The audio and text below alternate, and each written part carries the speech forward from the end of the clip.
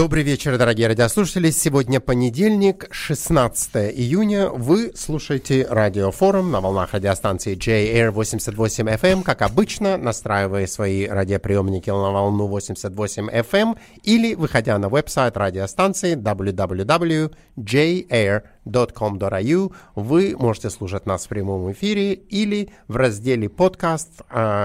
Буквально на следующий день после эфира каждая из наших передач появляется там, и вы, если пропустили по какой-либо причине, или она вам очень понравилась, вы хотите ее еще раз прослушать, что-то там не расслышали или хотели запомнить получше, вы всегда можете навестить раздел «Подкаст» на веб-сайт радиостанции и послушать этот эфир. Я очень рад, что сегодня со мной в студии Леня Бондарь. Леня, добрый вечер. Добрый вечер. И на телефонной линии с нами Леонид Шварцман. Леня, добрый вечер. Добрый вечер, дорогие радиослушатели и друзья в студии. Сегодня 19 июня. А я сказал не 19, я что-то не то число сказал. Если я не так сказал, значит сегодня, да, 19 понедельник, год 2023. То есть давайте как бы там четко определимся. Молодели. А время 6:02 вечера. К сожалению, сегодня с нами в студии нету Володи Цивлина, поскольку он отдыхает, и я обычно никому не завидую, но сегодня я ему завидую, потому что он отдыхает в солнечных, таком тропическом климате, а у нас в Мельбурне, вот я ехал сейчас на студию, 9 градусов показывалось в машине, и такой холодный ледяной ветер, поэтому я не знаю, то есть я вот Володе завидую. Не завидую Диане, потому что она встретилась с какими-то техническими проблемами, связанными с машиной, и поэтому не смогла добраться к студии. Поэтому, в общем, единственное, кому вот я завидую из нашей бригады в данную минуту, это Володе. Поэтому будем надеяться, что он хорошо отдохнет, вернется и расскажет нам все, как оно, в общем, и было. Ну, говоря о жарко, там, где жарко, я думаю, мы сейчас можем четко говорить, где жарко сейчас, это на ситуации конфликта между Россией и Украиной. Ситуация становится более жаркой и, по-моему, более так начинает как бы проясняться ситуации, и мы как бы можем комментировать, что мы видели за последнюю неделю, хотя зависит, кого ты слушаешь и с кем ты говоришь. То есть, если ты когда-то пытался как-то понять, или ты confused, или ты запутанный, или не запутанный в ситуации, а сейчас можно четко признаться, что ты теперь полностью становишься запутанным. Рома, когда ты сказал, что ситуация начинает проясняться, мне тоже так казалось, и я, когда немножко углубился, я понял, что наоборот начало снова как-то покрываться туманом неопределенности, и я еще больше confused, чем до того, как начал разбираться. Но я вам скажу, какие разные есть мнения, варианты и что происходит. Да, пожалуйста. Но начать я хочу не с именно военной темы, то, что происходит на фронтах, а на другом фронте, на политическом, потому что сейчас этот конфликт, или уже эти конфликты, это уже, можно сказать, холодная война, второй вариант, происходит не только в Украине, но и в других столицах европейских государств. И мы сейчас... Что вот как бы на меня произвело впечатление, это то, что наш бункерный чмошник ляпнул такую очередную глупость по поводу еврейского народа. Он решил присоединиться к дискуссии. Была такая дискуссия, кто является евреем. Да? И вот он решил свое мнение высказать, что Зеленский, с одной стороны, не является евреем, а с другой стороны, он позор еврейского народа. Как ему сказали его еврейские друзья. Чего вдруг он об этом заговорил? Вот это действительно. Вот почему он вдруг сейчас об этом заговорил? Вот что вопрос. Я не знаю. Тут были какие-то разговоры о передаче Израилем списанных танков Меркава куда-то в какой-то европейской стране. Или это, что было в начале, я не знаю, это событие было следствием второго события или наоборот. Но мне кажется, что искать причин и объяснений поведения Путина это бессмысленно, потому что он уже теряет как бы здравый смысл и адекватность, и связь с реальностью. И вот эта вот еврейская тема, она очень неблагодарная. Как бы с ней обычно люди, у которых есть какой-то здравый смысл, политический опыт, они очень осторожно с ней обращаются. И вот как мы помним, как Лавров, знаете, ляпнул насчет Гитлера, якобы, значит, его корней. Вот какой был резонанс. Ну, вот сейчас сам...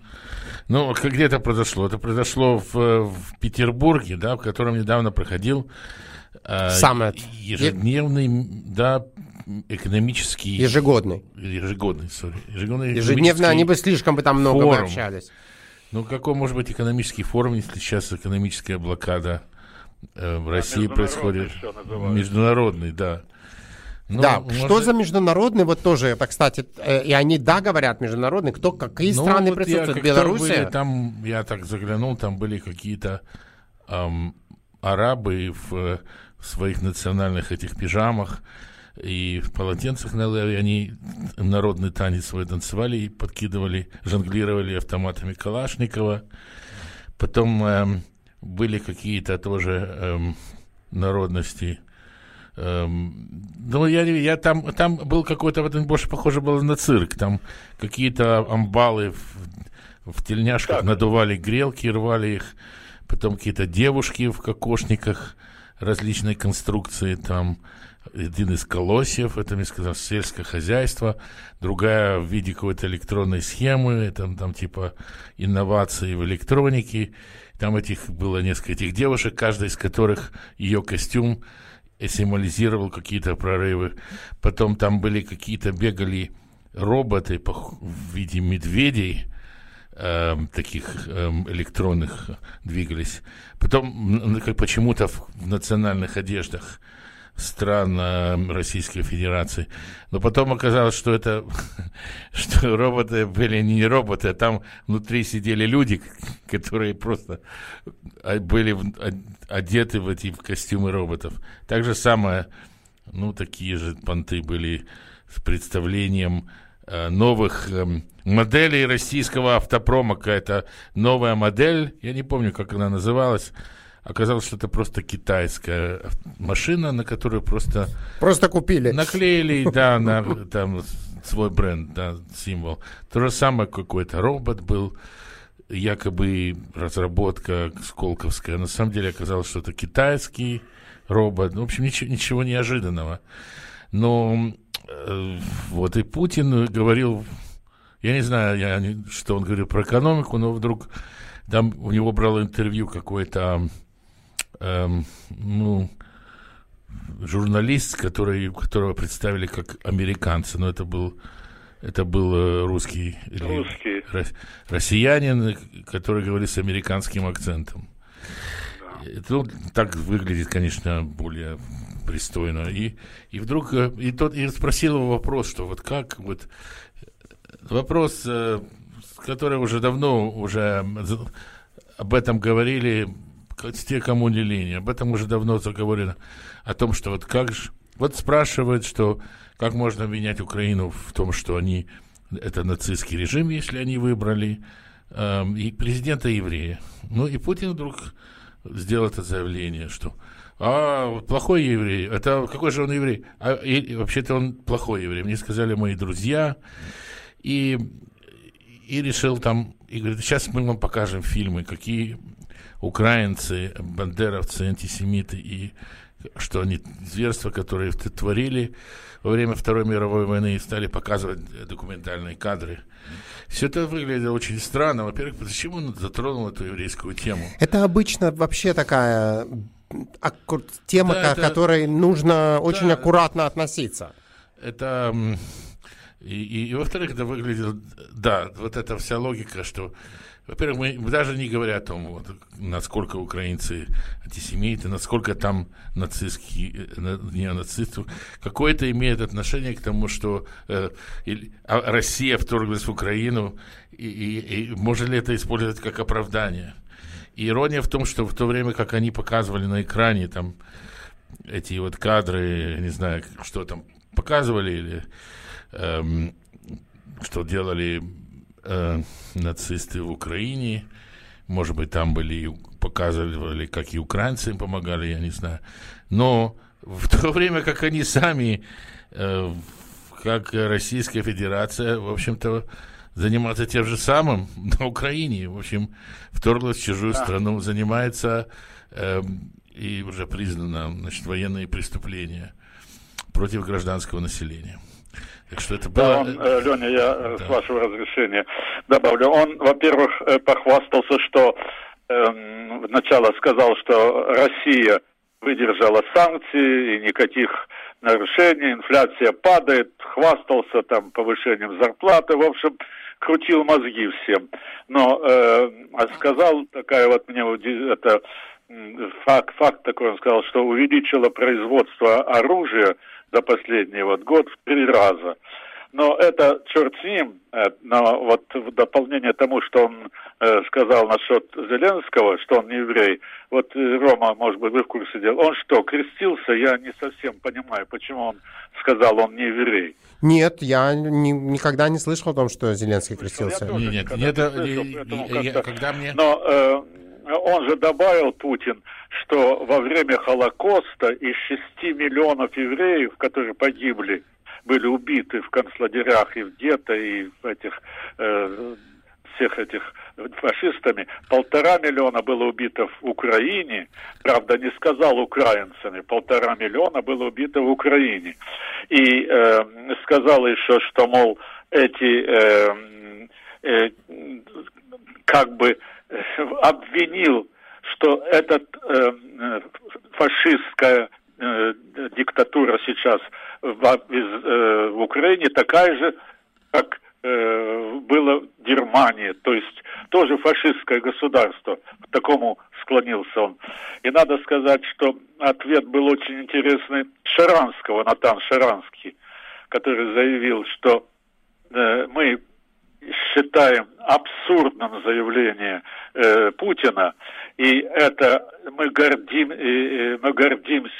евреем Зеленским, и гордимся тем, что он противостоит вот такой нападению такому и поведению, которое сейчас Путин, уничтожение инфраструктуры народа и Украина. Вот такое заявление сделал Натан Шаранский. Помните, Рома, когда-то он был у нас тут? Конечно, не один раз, Леня. Он не один раз мы принимали его в Австралии. Министерство иностранных дел Израиля тоже, когда был от министра иностранных дел Израиля, проводил какую-то конференцию, встречался с корреспондентами, был ему задан вопрос.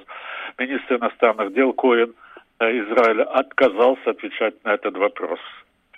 Вот такое вот дополнение хотел сделать. Я извиняюсь, Леня продолжает. Какой вопрос был задан? Слушаю ваши всегда. Леня, какой вопрос был задан? Не совсем понятно. Леня. Вот я не совсем понял, какой вопрос. Как относится Израиль к заявлению Путина о том, что вот он не еврей, а позор еврейского народа. Они испугались. Или еще не дошли до этого, но почему-то Я думаю, просто не дошли до этого. Вот Шаранский как-то быстрее отреагировал, потому что он с Украины сам. И потому что он сегодня не политический деятель Израиля. Да, вот, кстати, у меня на Фейсбуке 2 главных раввина Украины, сейчас же есть 2, да, есть один хаббатский раввин Ацман и Блайх. Да. Они оба почти в одинаковых выражениях сказали, что Зеленский не просто он, как его обвинили, что он позор еврейского, на самом деле он гордость еврейского народа, и что они тесно с ним сотрудничает, и что вот он настоящий патриот Украины и хороший еврей. Да, и еще они сказали, эти раввины, что во время войны 15 тысяч вот этих, которые спасали евреев, как это называется, я забыл. Праведники народов мира. Праведников народов мира, вот. 15 есть больше всего. В музее Яд Вашем в Иерусалиме. Да, там больше есть всего. Материалы там около 2,5 тысячи украинцев, но по материалам самих украинских историков их около 15 тысяч. Ну, я думаю, где-нибудь посередине. Но то, что принимали участие, это, безусловно, было. Но это вообще это довольно такое низкое уже ниже пояса. Поведение Путина, это доказывает о том, что вот он и не совсем уже в адеквате. И что еще подтверждает нам это как он себя вел, например, на встрече с африканскими лидерами. Приехали, ну, понятно, что по инициативе Китая, потому что Китай контролирует Африку, приехали африканские лидеры, опять с каким-то мирным планом к Путину. Сначала они были в Киеве, встречались с Зеленским, и как раз Путин обстрелял ракетами Киев, так чтобы гостей. Потом они на встрече с Путиным что-то там говорили ему про свой мирный план, на что Путин оборвал их посередине, перебил и начал свою длинную и нудную лекцию. История, значит, от Петра I, история Украины, которой на самом деле не было, и как это все российские земли. То же самое тягомотину, которое вот он, знаете, как уже такой сенильный старик, который уже не соображает. Он ко всем подходит, к своим, чужим, и что-то рассказывает. Он рассказывал это этим африканцам, он рассказывал это Макрону когда-то часами по телефону, стюардессам, матерям погибших этих солдат, а потом рабочим на заводах, рассказывал на всех вот это вот ту же самую сказку. Я не знаю, бедные африканские джентльмены. Они в хороших, хорошо пошитых костюмах сидели и слушали этого дикаря. Лёнь, смотри, он как бы, у них нет выхода, они вынуждены его слушать, поскольку они надеются получить... Это я понимаю, он как бы денежку, видишь, что только не делаешь за денежку. Да, сидишь и слушаешь эту глупость. А самое... как бы кринж, да, как сейчас любят говорить. Да. Кринжуха была. Было, когда Путин встретился недавно с так называемыми военкорами, да. Вот кто не знает, военкоры, военные корреспонденты, это слово еще старое со времен Второй мировой войны, но сейчас это называют людей, которые, как правило, они имеют свои интернет-каналы, там, телеграм-каналы, YouTube-каналы, и они освещают события, происходящие вот сейчас на войне.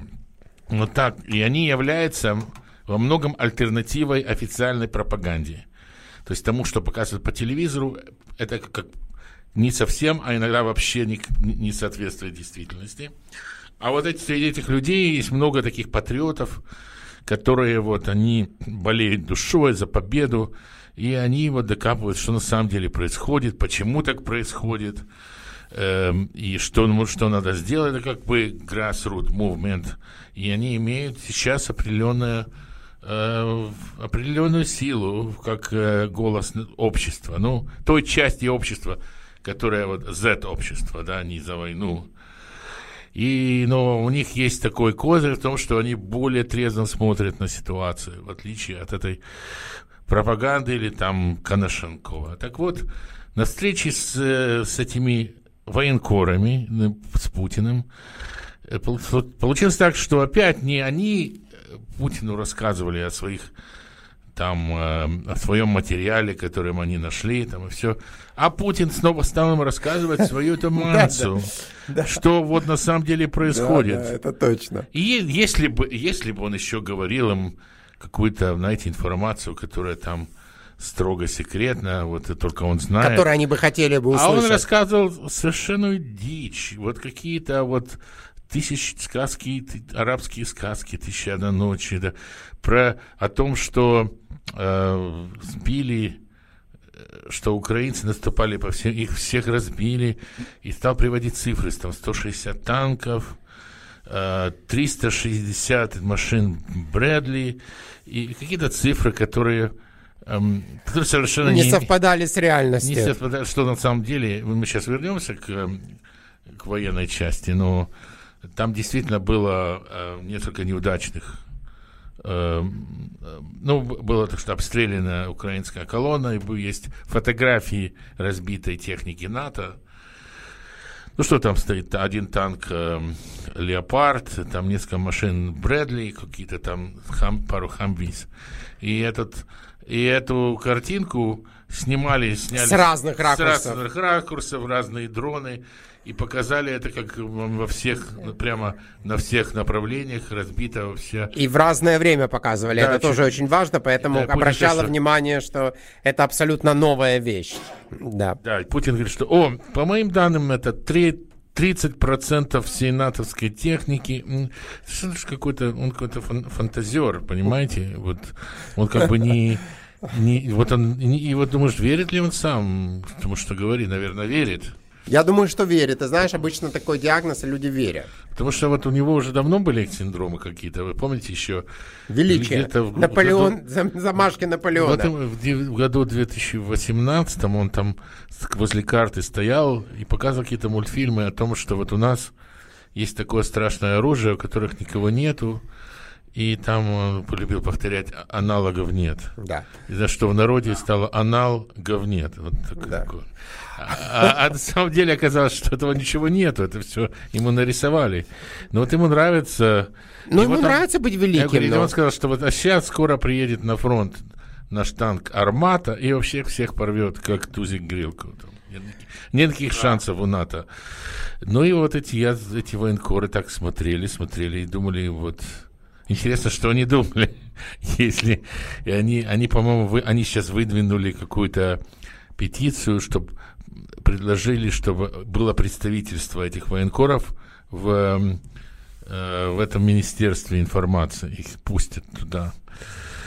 Вот, значит, давайте тогда поговорим, что происходит на фронте, почему я сказал, Лёня, что я мы сделаем, я думаю, музыкальную... Извиняюсь, Леня и Рома, вот насчет встречи с этими южноафриканскими лидерами несколько дополнений, можно? Конечно. Значит, вот интересно, что я вот прочитал, когда они встречались сначала с Зеленским, у них был один план мирных переговоров. Основные темы были такие: мир через переговоры дипломатическим путем, типа прекращение военного противостояния и уважать суверенитет и независимость стран согласно уставу ООН, ну и так далее. Вот в таком ключе были все пункты, которые они обсуждали с Зеленским. Правда, Зеленский настаивал, чтобы был пункт вывод сил российских сил с оккупированных территорий. Но они промолчали на эту тему. Правда, они больше всего защищали свои интересы, обеспечить экспорт зерновых и удобрений, потому что там в Африке страны это на грани голодухи, так как мы когда-то говорили. И там еще были такие пункты незначительные, но важные с точки зрения. Это гуманитарная помощь Украине, восстановление Украины послевоенной и так далее. Но когда они были у Путина, вот вы рассказали, как он их там убалтывал, так после этого был опубликован план, который они предложили Путину. Я не знаю, насколько он соответствует действительности, но примерно так.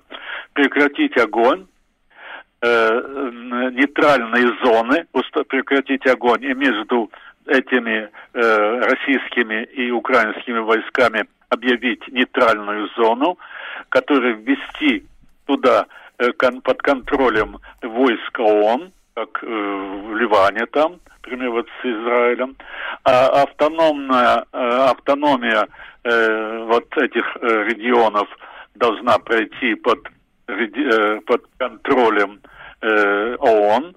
Те районы, которые хотят отделиться от Украины, должны пройти вот референдум под контролем ООН, а не России.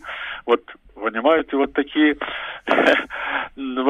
вот были изменения вот этих политиков, которые поехали туда. Но они, между прочим, сказали, что они вернутся в июле, в августе месяце снова повторить вот этот план урегулирования этих разногласий между вот этого военного состояния и войны между Украиной и Россией. Вот такие вот дополнения. Да, он еще сказал, Путин, что в начале 22 года он предлагал подписать Зеленскому договор о нейтралитете Украины.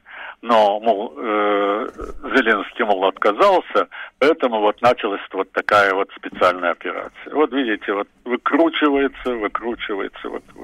Ну, смотрите, это, Леня, мне кажется, это не выкручивается, а просто придумывает на ходу. То есть он как бы там просто... Понятно, что это миссия этих африканских делегатов, это была обречена на провал с самого начала. Если китайский этот мирный план не прошел. Марионетки. Но, а что мы думаем, ну, как бы ситуация говорит о том, что он сейчас заявил, что атомное оружие переводит на Белоруссию. Уже перевел часть тактического да. оружия. Это как бы... Это угроза, это его старая... Тактика, как двигаться дальше. Угроза. Ну, давайте послушаем, может, пока музыкальную паузу, и потом продолжим, поговорим конкретно, действительно, что происходило.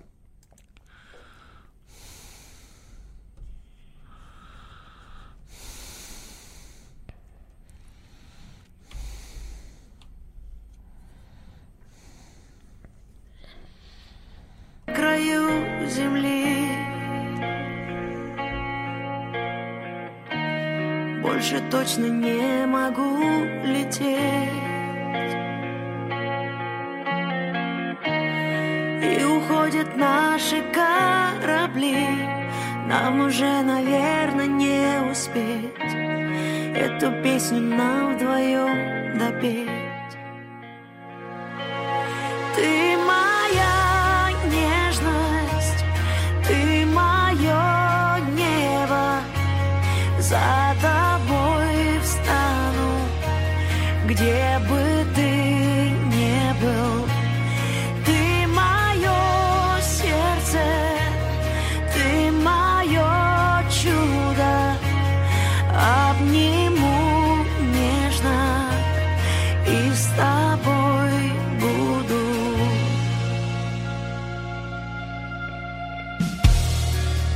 Ошибалась много раз, не хотела делать я больней. Знаю, ты не веришь больше в нас и в маршруты наших кораблей. Я не отпущу, держу сильней.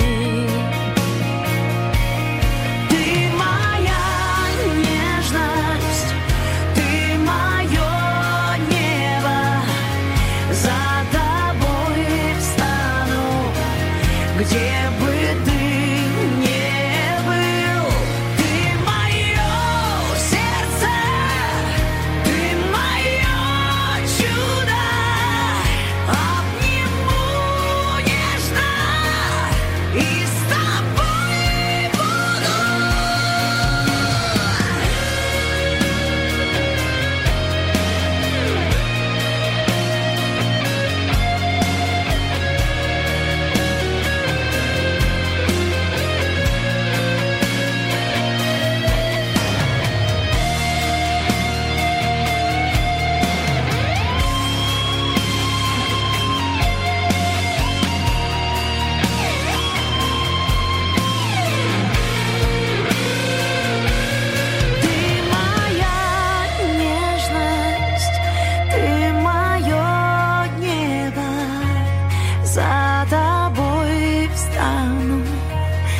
где бы ты не был.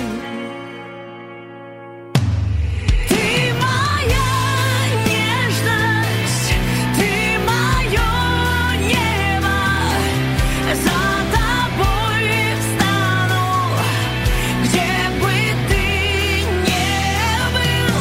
Ты мое сердце, ты мое чудо, обниму нежно и с тобой буду.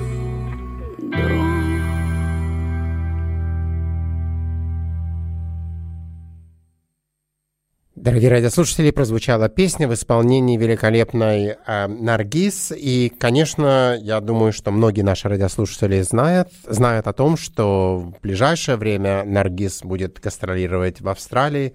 Это ее впервые приезд в Австралию. И хочу напомнить вам, что концерты Наргиз пройдут в Сиднее 1 сентября, в Мельбурне 3 сентября и в Окленде в Новой Зеландии 5 сентября. Поэтому, если вы еще не приобрели билеты на это мероприятие, делайте это как можно быстрее, пока еще есть билеты, выходя на веб-сайт www.afisha.com.au. Повторю еще раз, www.afisha.com.au. Концерты в Мельбурне, в Сиднее и в Окленде 1 сентября, 3 сентября и 5 сентября. Ну что ж, а мы продолжим и поговорим, что происходило на поле боя, скажем так. И, к сожалению, это сегодня поле боя. Ну, сейчас перед полем боя давайте сейчас быстренько с Белоруссией разберемся. Давайте. То, что ездил. Я не сильно смотрел. Я видел, что Лукашенко дал интервью вот этой Скобеевой, пропагандистки. Да, но ее обычно послали туда, и он там что-то такое говорил, что мы готовы применить ядерное оружие, если только угроза будет Беларуси. Видимо, Путин делегировал вот эту угрозу уже своему марионетке Лукашенко. Может быть, Леня знает, потому что вот он сам родом оттуда, он знает, что конкретно больше в деталях, но мне кажется, это просто продолжение вот этих шантажа ядерным оружием, только уже с помощью там подставных фигур, как Лукашенко. Ну, безусловно, но как бы Лукашенко это же дружбан, как я понимаю, номер один, поэтому, или не то, что дружбан, у него как бы тоже выхода сильного нету, поэтому... Да, но это, если, как бы, я не вижу разницы, если ядерное оружие передвинули в Беларусь, что это значит, что они быстрее достанут там натовские страны, если это тактическое оружие, сколько там разница на несколько сот километров, не знаю. Или то, что они... Ну, надо что-то сделать, что-то нужно, что-то новое, что-то сделать. Безусловно. Я, насколько помню, Шойгу ездил в Беларусь и встречался с министром иностранных дел, то есть министром обороны Беларуси. Они обсуждали конкретно, где разместить, и как будто какое-то специальное подземное хранилище нашли. Но иностранная американская разведка не подтверждает, что уже перенесено туда. Я говорю, что вообще ничего еще не... Это все только на... Разговоры. Нет, что это только на словах, а на деле ничего не было. Есть насчет Беларуси было другое интересное событие, которое так выпало из радаров. Знаете, на стороне Украины воюет подразделение, которое называется «Белорусский полк» имени Костуся Калиновского. И они воюют очень хорошо. Это очень таких ребята, которые ничуть не уступают украинцам. Вот их, к сожалению, их вдохновитель этого полка героически пал год назад в Лисичанске в бою. Ну, это боевое подразделение, которое воюет очень эффективно. И вот они, и они вообще часть ВСУ, в отличие от там вот этого русского батальона «Свобода Россия» или этот русский добровольческий корпус, который довольно какой-то странный имеет статус. Так вот, белорусский полк, или был сначала батальон, потом полк, они, представители его, имели видеоконференцию с Тихановской, Светлана Тихановская, которая выбранный президент Белоруссии, как бы, потому что... Ну да. Потому что Лукашенко, он ведь сфальсифицировал результаты Находите выборов. более легкие слова. Да, подтасовал. Просто подтасовал. Да, и она как бы легитимный президент Белоруссии. Но к ней, конечно, тоже есть вопросы, но другого нету. Вот есть она. И они как-то, видимо, решили скоординировать усилия. Мне интересно будет, если... Потому что Лукашенко подает признаки не очень хорошего здоровья в последнее время. Если там будет кризис такой власти, то белорусский этот полк может просто зайти туда, в Беларусь. И я думаю, что там ему будет большая поддержка. Тем более есть такой полковник Сахащик, который был полковник воздушно-десантных войск Белоруссии, который выступил против Лукашенко во время тех событий 2020 года. Да. То есть есть даже кому возглавить это новое сопротивление. Но это так, из серии таких фантазий да, что может быть. Во всяком случае, мне кажется, это более реальный сценарий, чем то, что вот там этот РДК, там вот то, что в Белгороде происходит, что будет иметь какой-то реальный эффект в России. Да, я читал, что в Польше бойцы вот этого белорусского полка проходят обучение в Польше. Может быть. Да, так, ну, окей, давайте вернемся теперь уже к конкретному полю там, боя. Где действительно решаются судьбы. Вы знаете, тут получается два противоположных нарратива сейчас разгоняется. Очень трудно узнать, что на самом деле происходит, потому что вот такая завеса молчания со стороны украинских, официальных украинских вот, Министерства обороны о потерях, что происходит, говорят в общих чертах.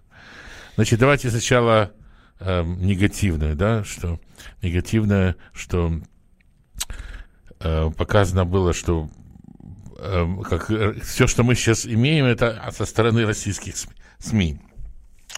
Как мы сказали, показали фотографии, где разбита техника НАТО, которую передали Украине, значит, несколько машин, танк, боевые машины пехоты. Видно, они разбиты, и где-то на каком-то направлении они, видимо, под обстрел. И в общем, это все растиражировалось, что, значит, очень бравурно, что, наконец, мы их бьем, эта техника НАТО горит, мы можем их бить, мы отбиваем всех, как Путин сказал, отражаем все атаки, все их попытки увенчались неудачей, и русские солдаты стоят стойко, показывают чудеса мужества и стойкости, героизма. То есть такая вот картина, что контрнаступление не удалось. Да? Там они даже так и говорят на некоторых своих программах, что контрнаступление Украины захлебнулось, не удалось. Угу. Вот это такое вот крайне негативно. Значит. А Но с точки зрения позитива, с точки зрения, да, ну, как бы, с точки зрения, да, теперь с другой стороны, говорят вот там украинские журналисты, что, ну, вы понимаете, что контрнаступление это не то, что, значит, как взяли и сразу прорвали оборону и погнали врага. Что это там, они долго строили вот этот многоэшелонированную линию обороны, как линия Маннергейма когда-то, еще по учебникам советским, генерал Герасимов, он очень все делает по учебнику. Все, у них было достаточно времени солиться бетоном, зарыться в землю, строить окопы, выложить минные поля, сделать эти ловушки и запустить дроны, которые там мониторят каждый участок. И получается, что если сейчас Украина пойдет украинские вот силы, то их ждет то, что случилось с российскими колоннами под Угледаром, которых разбили. Они тоже пошли в хорошо укрепленный район, и они попали на минные поля, их там разнесли всех. Разница только в том, что если российские эти командиры, генералы, несмотря на потери, они посылали все новых и новых на смерть, то украинские командиры не могут себе такого позволить. Просто потому, что нет недостаточно людей, да, и с другой стороны, да, Залужный, вот он говорил, что он переживает лично гибель своих солдат. Это вот у него, не знаю, не очень легкая для генерала такая черта, но у него есть сочувствие, да, есть такая гуманная сторона его личности. Так вот, получается, что, значит, с негативной, если посмотреть, что... мы сказали с негативной. А с позитивной, что, этого можно было ожидать, потому что россияне хорошо там укрепились. И, значит, как раз сценарий, что идет по всему фронту контакт. И вызывание огня на себя, там какие-то разведка боем, чтобы узнать, найти более слабые места в обороне. Но при этом это неизбежно, что происходят потери. Но это только первый этап, потому что второй этап – это когда будет выяснено, где слабые места, и там будет сконцентрирована основная сила удара, которая должна прорвать вот эти линии обороны, потому что Украина еще не ввела свои стратегические резервы. Основные, у них есть 9 бригад, которые были натренированы. Личный состав проходил тренировку в других странах, оснащены западным вооружением, они еще не ввели в бой. Так что, говорит, подождите, еще рано говорить. Так вот, какая из них более соответствует действительно? Действительно, что они попробовали, но не ожидали, что русские наконец на своих ошибках научились. Они хорошо построили оборону, и в общем, украинцы получили. Значит, у них они не смогли, недооценили врага, и не так все просто. Либо, что это все идет по плану, и там в начале какие-то потери, но можно ожидать скорого прорыва и успеха наступления. Я думаю, что истина это где-то посередине, потому что и то, и другое где-то правда. Потому что, скажем, Анна Маляр, которая официальный спикер Министерства обороны Украины, она обычно говорит факты. И она говорит такие слова, что россияне построили мощную оборону, да, и Украина действительно ведет наступательные действия. На некоторых участках имеет успех. Это участки фронта, там, где есть выступы такие в этой линии, их просто сглаживают Украина. Они заняли где-то там, по-моему, 7 населенных пунктов. Много это или мало, это, конечно, немного, но это, как американцы говорят, что есть как бы осторожный оптимизм. Дело в том, что как бы многие связывают то, что западная помощь техникой от Украины зависит от успеха Украины на поле боя. И в этом, да, и Путин и рассчитывает на то, что и когда он был с этими военкорами, он говорил, это понятно, что стало ясно, что на самом деле нет никакого плана. План такой, продержимся, что это все затянется. Если Украина не сможет прорвать оборону, оно так застынет. И натовцы скажут, сколько можно им давать? Мы им даем, это все, и никаких результатов, так вы уже давайте там сами разберитесь. Это его план. А когда вас спросили насчет новой мобилизации, он говорит, посмотрим, как будет, мол. И он надеется, что будет что-то, как в 2014-2015 году, это все застынет в такой клинче, и потом сделают какое-то, как бы, ну, не мир, не война, она будет какое-то прекращение огня, и по этой линии, ну, и Россия, к чему это? Это кончится тем, что Россия будет удерживать эти территории. Ну, ему, в принципе, устраивало бы, если бы это все продолжалось. Да, такой сценарий. Продолжалось, и он даже бы своему народу выглядел в глазах своего народа победителем. Вот. Как на самом деле, мне кажется, что Залужный, это главный командующий вооруженными силами Украины, он хочет, мне кажется, что он хочет как бы притупить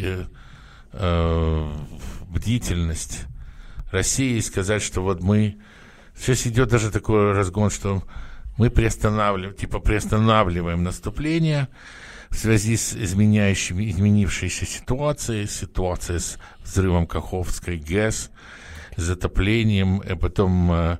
Ну, я думаю, что это действительно, Лёнь, мне кажется, это действительно очень веская причина. Да, это веская причина, потому что... Нанесено довольно большое количество... Мало того, даже... Там же шла линия, вот тоже фронт по Днепру. Конечно. А сейчас это все поменялось. Нанесло большие... Да, все поменялось, значит, там этот Днепр изменит свою конфигурацию в каких-то местах.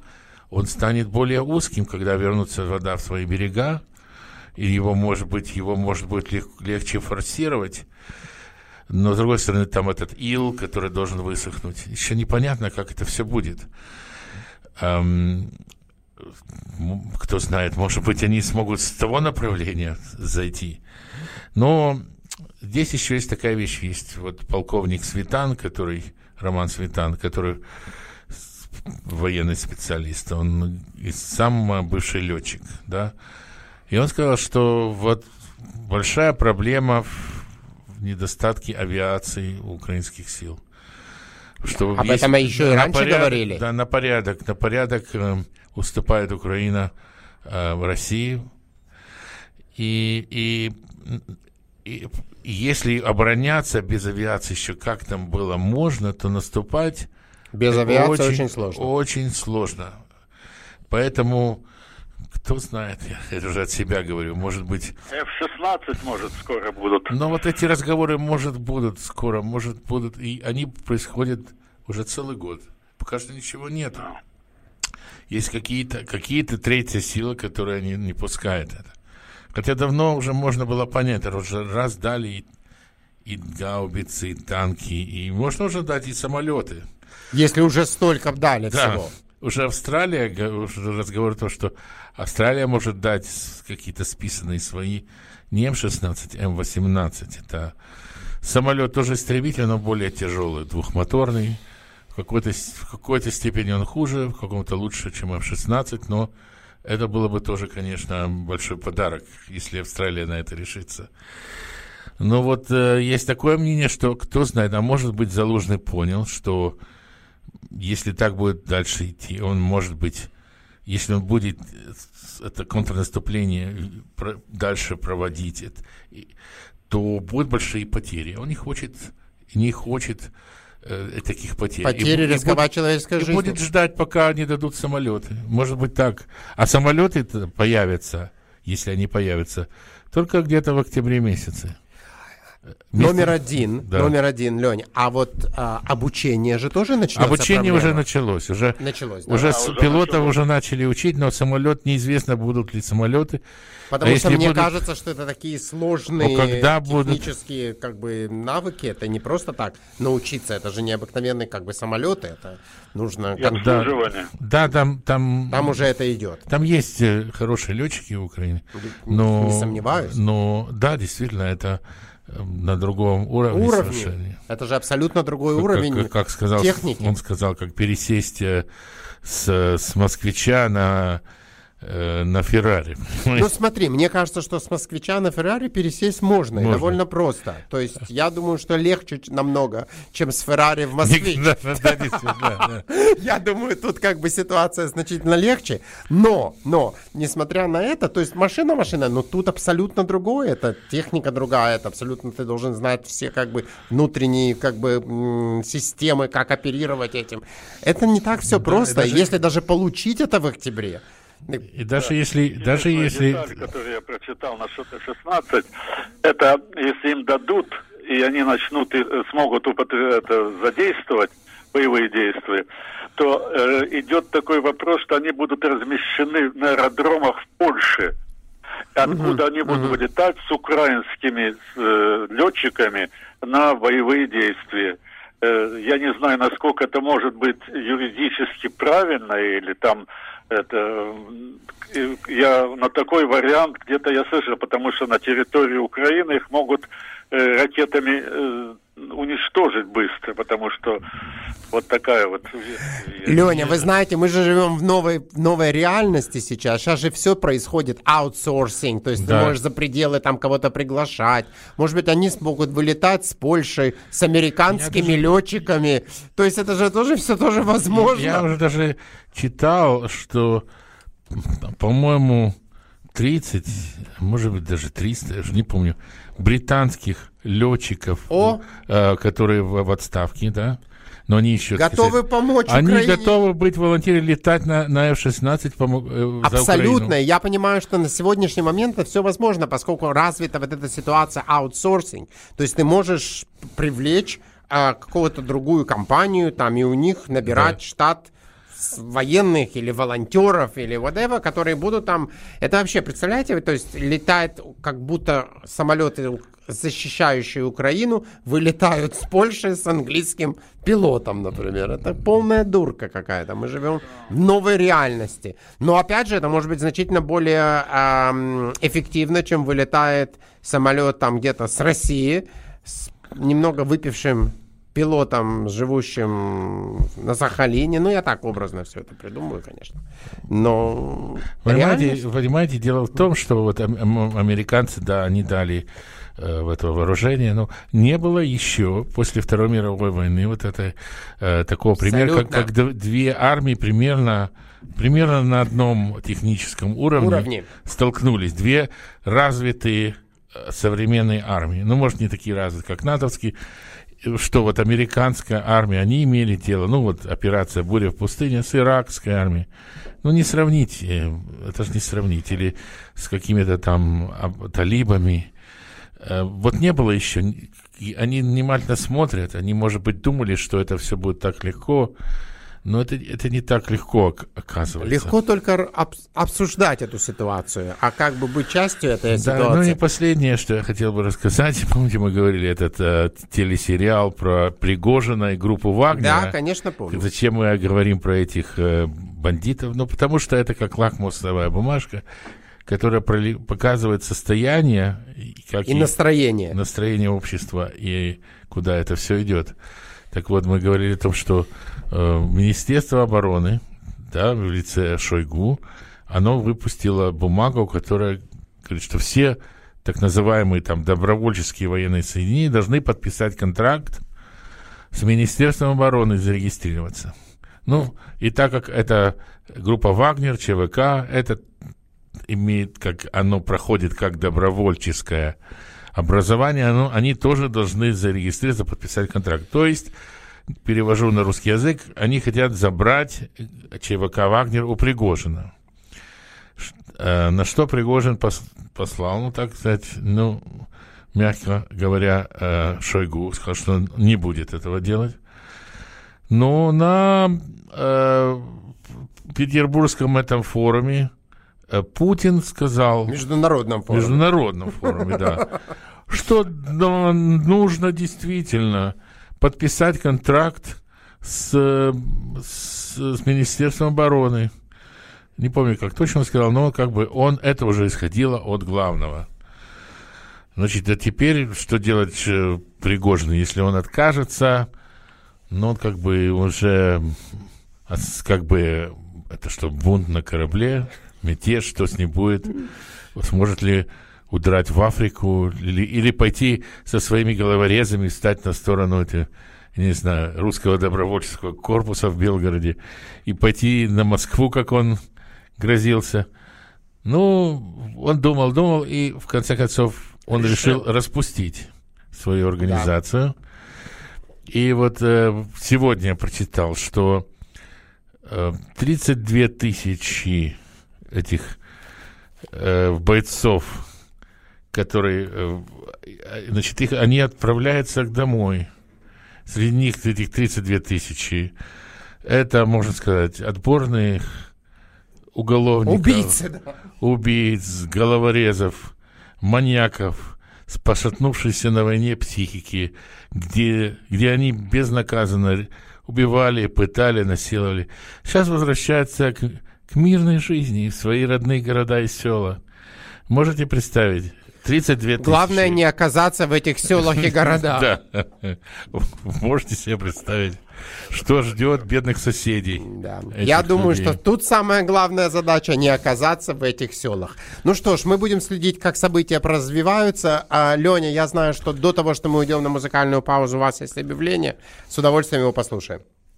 Да, небольшое объявление. Помните, в прошлый раз я объявление зачитал, что Ассоциация жертв Холокоста проводит по Зуму встречу. Да. В прошлый вторник эта встреча состоялась.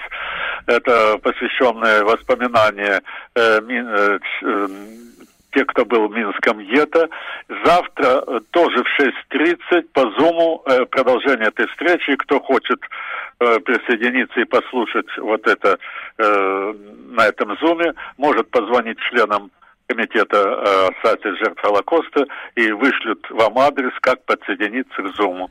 Вот такое короткое объявление. Они очень активно всегда это делают, и я призываю всех присоединиться к завтрашней этой передаче. Прекрасно. А мы сделаем музыкальную паузу и продолжим. Что не разбили нашу мечту.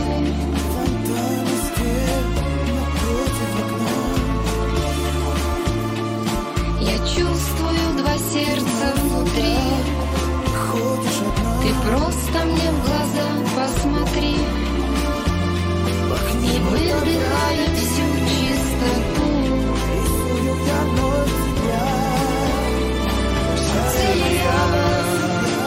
Мы с тобою одной крови, ты и я.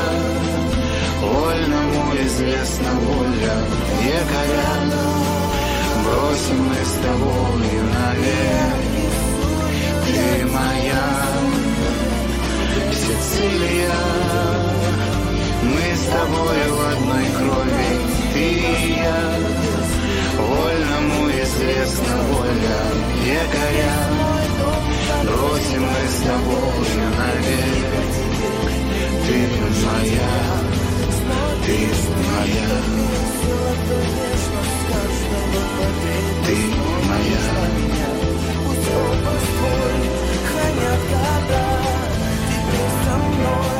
Печалили мои корабли.